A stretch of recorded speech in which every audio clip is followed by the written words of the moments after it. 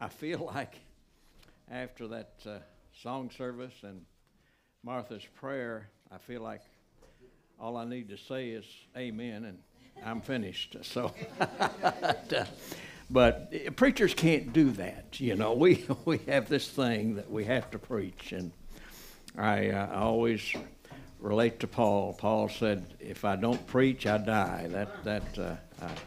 And I have to preach. So, going to be a simple message today, but a profound one. Let me say a few things in introduction today. And the Christmas begins with Christ, obviously, but there's one kind of sad note in all of this. Nowhere in the Bible, especially the New Testament, are we told to celebrate the birth of Jesus. Right. Nowhere. It's just not there. For so many reasons. One, he was born in the springtime, not anywhere near December 25th. December 25th was the birthday of the Roman god.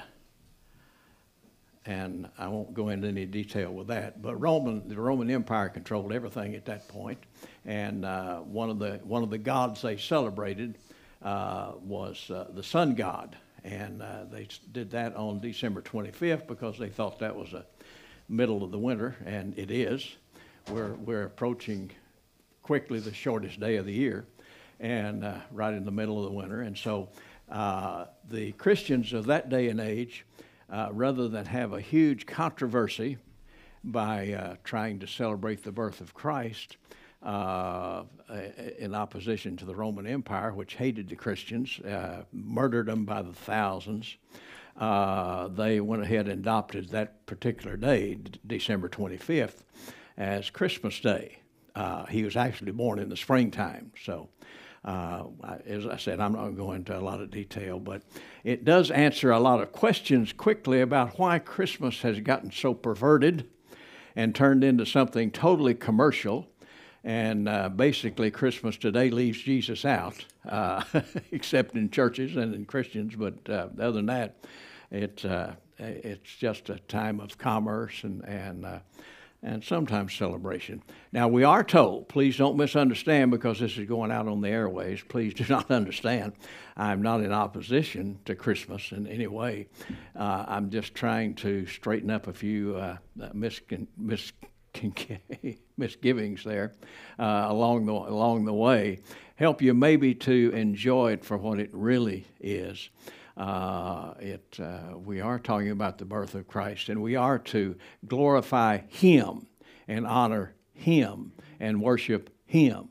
And that takes nothing away from the fact that they got everything wrong. They're still getting everything wrong, by the way.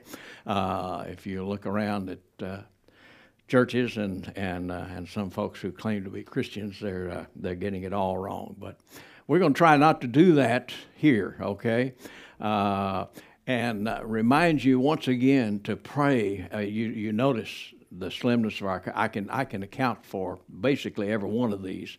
Pastor and his wife are down with the flu again. My son is down with the flu, and had Wednesday night. One of our people said that he wouldn't be here today because he had the beginning of it and was running a little fever, and so it's that time of the year, folks. We're into winter time, we're into busy time, and we're into a time when people are together, which is the time to spread germs and viruses and what have you. So viruses don't scare me. My son is down because he just is starting a new job a week from Monday and was required by that job to take a COVID shot. He's had one back a year or so ago and didn't want to take any more, but he took one, and he has gotten really ill from it. He was up all night last night running a fever and chills and from a COVID shot. And I've never had it. Do not intend to, would rather die, and they tell me I will, but you know what, I'm going to die. Amen. In case you're not aware of that, I am going to die. In fact, let me give you a really hard truth. You are going to die. You say, preacher, encourage us. This is Christmas. Encourage us. Yeah, well, you're going to live eternally if you know Jesus, and so that's all that matters. We're not really living now. We're existing. One day we will live with Christ forever in a environment and situation which is indescribable. It is so different than what we're in right now that it cannot be described. In fact, do you realize there is not one word of description in all the Bible about heaven? You say, well, preacher, I thought it was streets of gold. And no, that's the New Jerusalem. It's described fully and thoroughly, but heaven is not. Why? Because we couldn't take it. Heaven is so different than anything we have ever known or experienced or experiencing now that we wouldn't understand it anyway. So God didn't need to describe it. We're going there. We'll find out exactly what it is when we get there, okay? And I'm ready, by the way. Let's start with as I said, going to be a very simple message today, and start with one of the simplest verses. I suppose every one of you here this morning could quote this if I ask you to. John 3:16. It's up on the slides there. John 3:16. Let's read that real quick. For God so loved the world that he gave his one and only Son, that whoever believes in him shall not perish, but have eternal life. Just as we don't understand heaven, we don't understand eternal life, do we? We understand life and death. We see that around us, but we don't understand eternal life because we don't understand God. Remember, God was here before it all began. There's a phrase in the Bible a couple of times, one in Genesis and one again in John, talking about in the beginning. But God was before the beginning, okay? That's the beginning of the earth and the beginning of us. But God was around long before this earth began, long before we began. Why? Because he always has been, always and is, and always will be. And that's a little hard to understand because I have a starting point. December.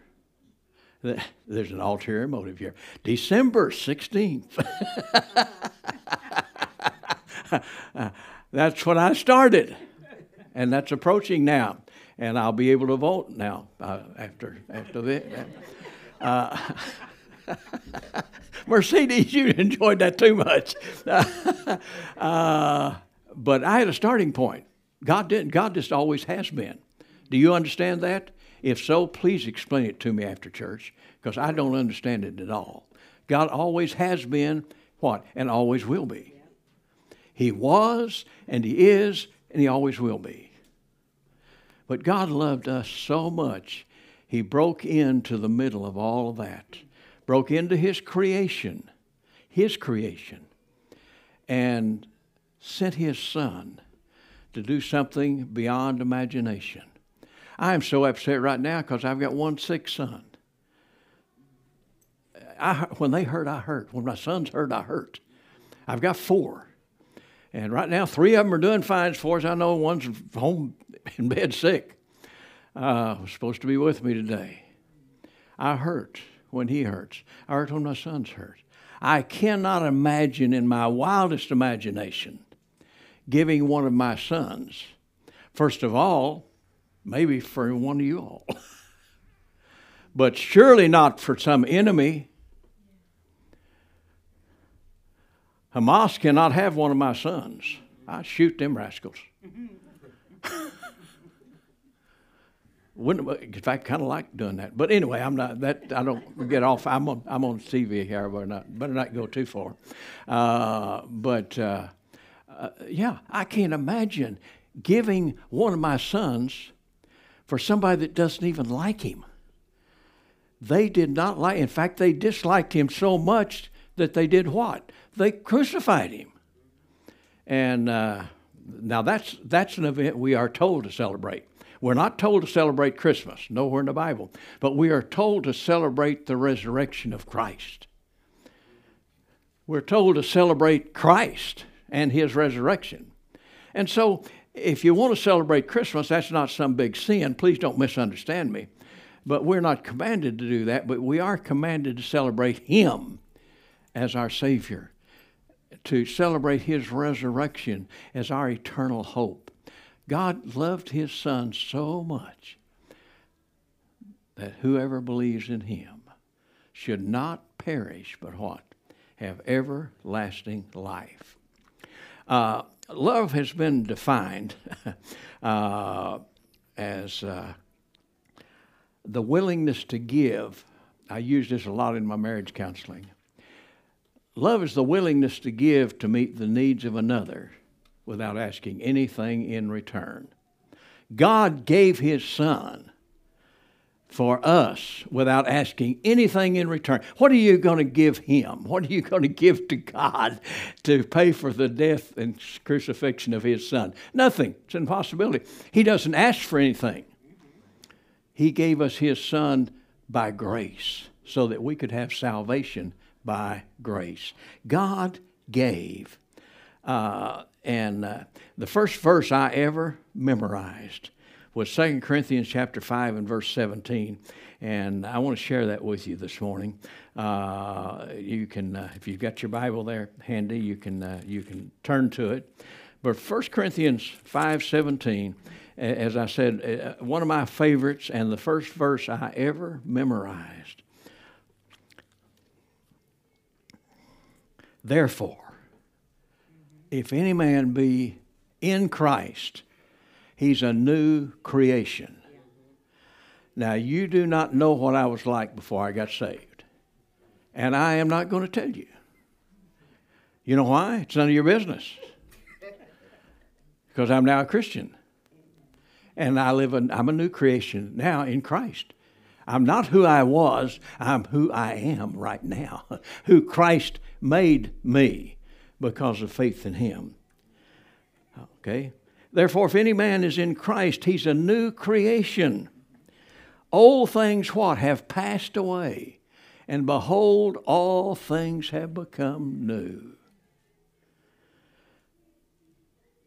Because God has reconciled us to himself through the death of Jesus Christ. So the first thought this morning I want to share with you is God gave. Now, we've already exhausted this thing, but I want to go through it a little bit more. God gave so that we could be a new creation in Christ. But what did he give? Well, he gave his Son, obviously. He gave his Son. Romans chapter 8 and verse 32 says, since he did not spare even his own Son. Since he didn't spare even his own Son, but gave him up for who? Us all. Wouldn't he also give us everything else? This is God's most precious possession, his Son. And he gave it to us simply for our benefit. He gave it to us. We're praying about some cancer situations. I am so glad that you're here this morning, kiddo. You look great.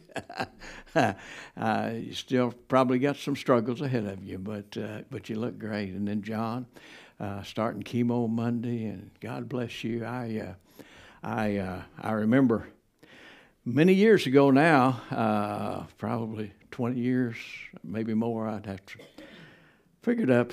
Look at my Google account. Google remembers everything, so I remember nothing. But if I forget your name, that's just because of me. But Google would remember it.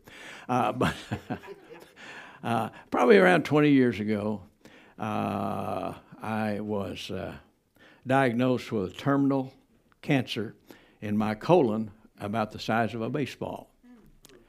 And they had me all set up for chemo and what have you. In fact, actually went in and did the surgery and took out that whatever it was. They never really figured that out and gave me an answer because it wasn't cancer. But it was about they said a ball about the size of a baseball in my colon. And they took it out.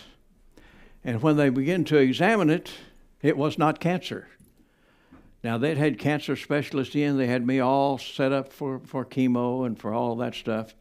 And so I threw myself a hissy fit. Now, if you don't know what a hissy fit is, you'd have to know my grandma.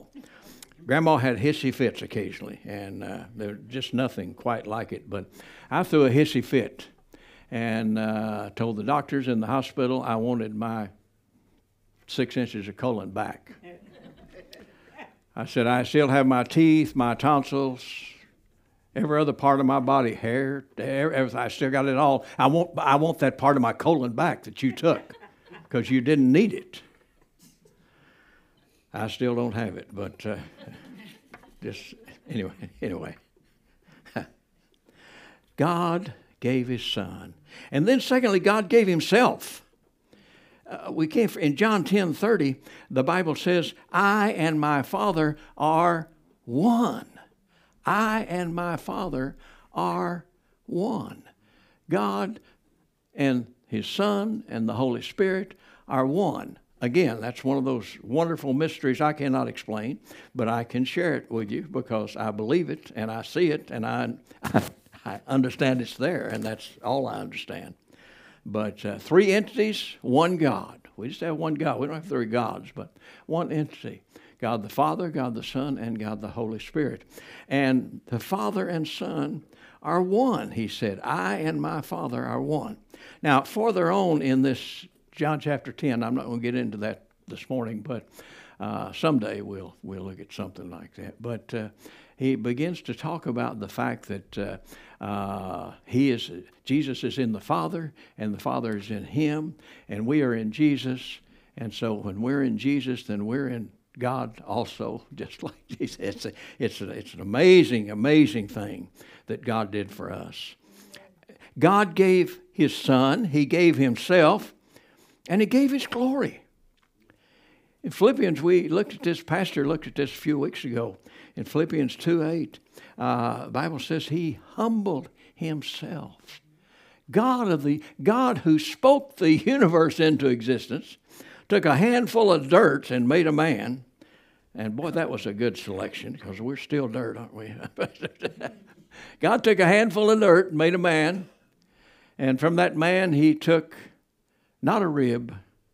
Again, I'm going to just ruin your whole day. I've ruined Christmas already. It was not a rib. It was an organ. He took an organ from the man and built a woman around that organ. The organ is today called the womb. That's why women are called womb man. Because they are a man with a womb, which makes them a woman totally distinct from the man. You know, I told you, you're going to go leave here shaking your head and say, "What? I don't understand what that pastor said." He humbled himself. God humbled himself. He was willing to do that. Have you ever been humbled? We probably all have a time or two. And if you've ever been sick, that's very humbling, especially if you're in the hospital. Somebody waiting on you and doing things to you that you cannot imagine. And very humbling. God humbled himself. He gave his Son. And then he stepped back and watched his Son until it couldn't stand it any longer. And God had to turn his back on his own Son. As I said earlier, I can't imagine even giving one of my sons and then turning his back. But he couldn't look. You know why he turned his back? Because all of the sin of all mankind for all time was put on the back of Jesus Christ on the cross of Calvary. That was the suffering. We talk about all the physical suffering, and it was horrible. And the crown of thorns and the beating and the nailing of his hands and feet, and all that's horrible. But the most horrible thing that happened to Christ on the cross was the fact that all of the sins of all of mankind for all time was put on the back of Jesus Christ on the cross. That means my sin of the past is forgiven. My sin of today is forgiven. My sin of tomorrow is already forgiven in Him for all time. He humbled Himself. What a God. What a God we have. Oh, my. I always feel so inadequate. Let's move on. God gave, but then His Son suffered. The Son suffered. In 2 Corinthians chapter 5 and verse 21, the Bible says, He made Him who knew no sin. Now, none of us can relate to that totally, because we all know sin, don't we? And we all have sinned. And the Bible says we're all sinners. We've all sinned and fallen short of the glory of God. But here's one who knew no sin, to be what? Sin for us, that we might become the righteousness of God in Him.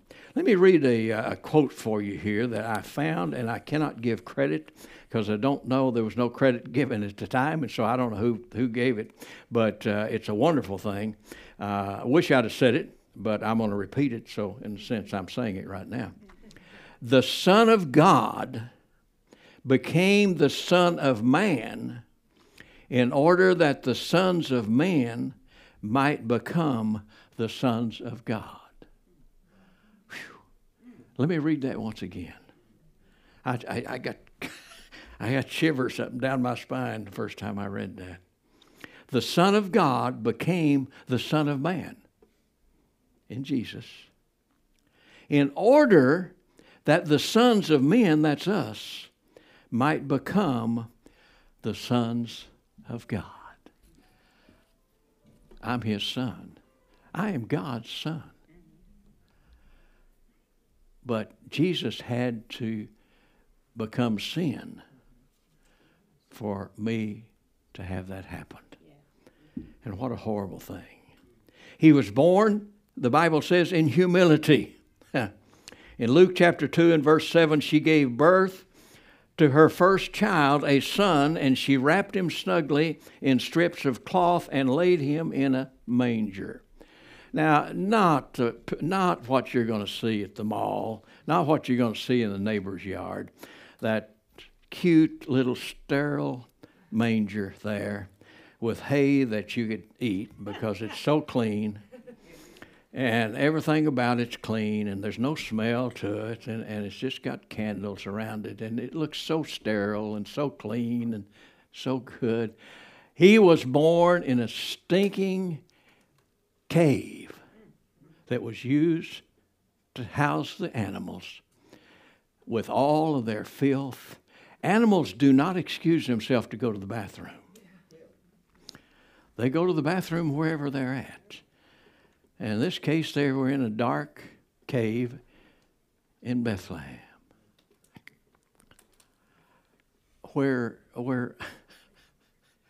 it stunk. Literally, it stunk. It was dirty. It was filthy. It was not sterile. It was unclean. It was where my grandfather always raised cattle and pigs. I liked the pigs when I did the cows, but that we won't go there this morning. But I did have the opportunity to be in the barn and in the barnyard and slosh through all that stuff that animals leave because they're animals. And Jesus was born among the animals in a dark, cold cave. Why? Because there was no room for Him at the end. Let me give you a thought to take home with you. Is there room for Jesus in your life? First of all, in your heart. That's what happens when you get saved. But then even after you get saved, is there room for Jesus in your life? To control your life, to lead your life, to bless your life, to encourage your life. He can do so very much if we'll let Him. The problem is not Him. And the problem is not that He can't do it. The problem is He chooses to let us stop Him from doing it. He said, okay, fine. I've been there a time or two. You've been there a time or two. And God finally just says, okay, let me know when it hurts enough. I'll step in and help you, but I'm gonna let you deal with this. You want to deal with it? You've been dealing with it. Deal with it. And then when you get to the point of needing help, I'll be here. I'm always here. I'm always here, see. He was born in humility. He lived a humble life. I love the story in Matthew 22, and I won't go into the story. Some of you will remember it, but in verse 19, Jesus said, show me the tribute money, and they brought unto him a penny. The Pharisees always tried to trip him up, and they said, does Jesus pay taxes? And disciple says, sure he does. We pay taxes. However, we don't have any money right now. Jesus said, that's all right. Go over to the water, throw your line in, and you're going to catch a fish with money in his mouth. Then you can pay the tribute. Why did he have to do that? Because he had no money. Jesus, who owns the universe, who owns us, who owns everything and controls everything, had no money. Don't we so often feel like money is kind of the controlling factor of our life? It kind of controls our direction and our decisions. And folks, let me say this. God's got a lot of fish out there with money in their mouth. You may just need to go fishing. See, it's there. My God shall supply all of your need. How? According to his riches in glory. He owns it all. The cattle on 1,000 hills. The wealth in every mine. It's all his. He not only does he own the cattle on every hill, he owns the hills. And he ons the mine. And the wealth in the mine. He owns it. He owns it all. Folks, lean on him. You say, well, why don't I have more money? Because you don't need it. Now you say, I didn't like that. Well, I'm sorry. Get over it. You know, you probably didn't like a lot of what I said today, but you know what? God's not going to give you, he loves you, and he's not going to give you enough money to get in trouble.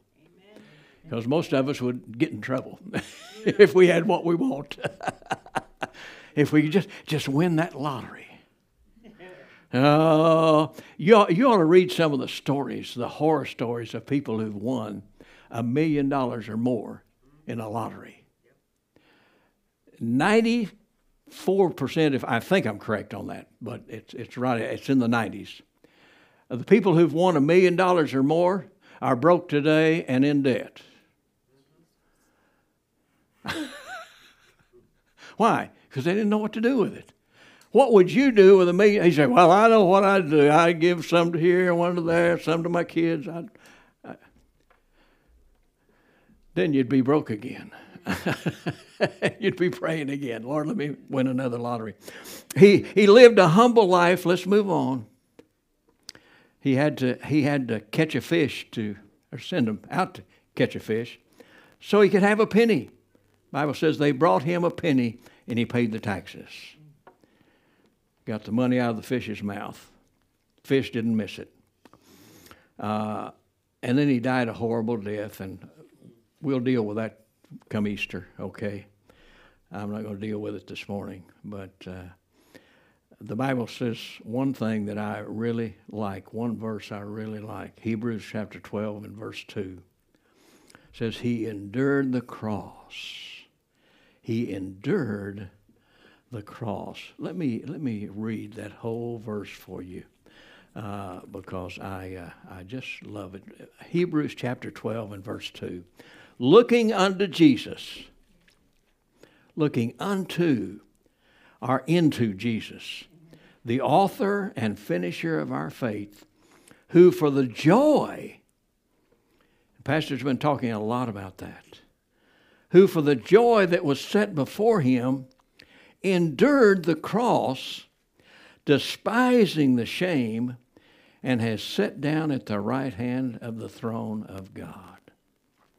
The word there translated despising comes from a Hebrew word which means to care little about. He cared little about what was happening to him on the cross. Why? He was doing it for us. So, though it was an act of humility and shame and horrible torment, he didn't care because of the purpose. He, looking unto Jesus, who what? Who for the joy that was set before him. Do you think he enjoyed the cross? Oh, my word, no.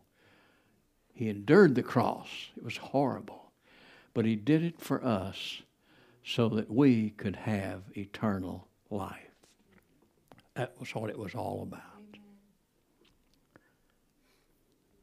Died a horrible death. And then the last thought this morning. We believers benefited from all of this. Though we're not told to celebrate Christmas as such, we get the benefit of all of it. 2 Corinthians 5:20, the Bible says we are reconciled to Christ. We are reconciled to Christ, brought into a saving relationship with Him for all eternity through what He did. God saved us by His grace when we believed, and we can't take any credit for anything. Ephesians 2:8 says it's all by grace. All by grace. Thank God for grace.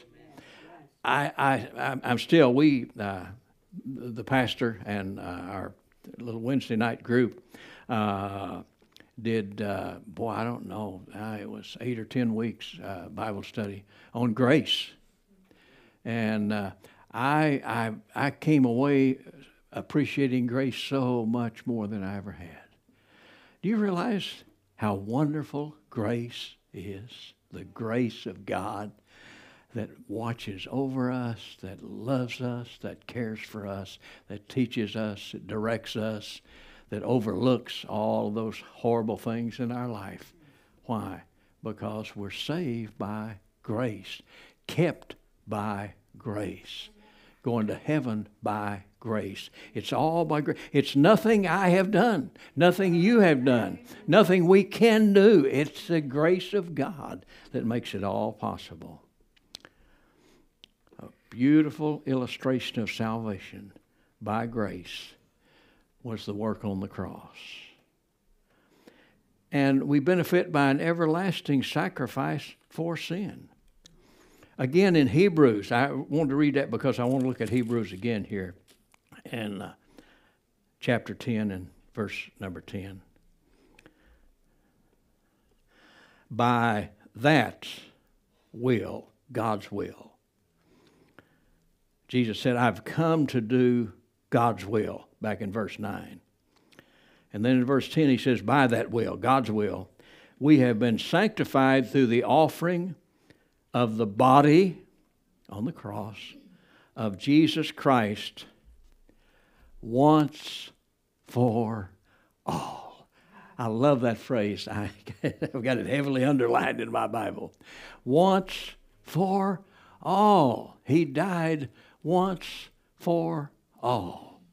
For everybody. Did it for all of us.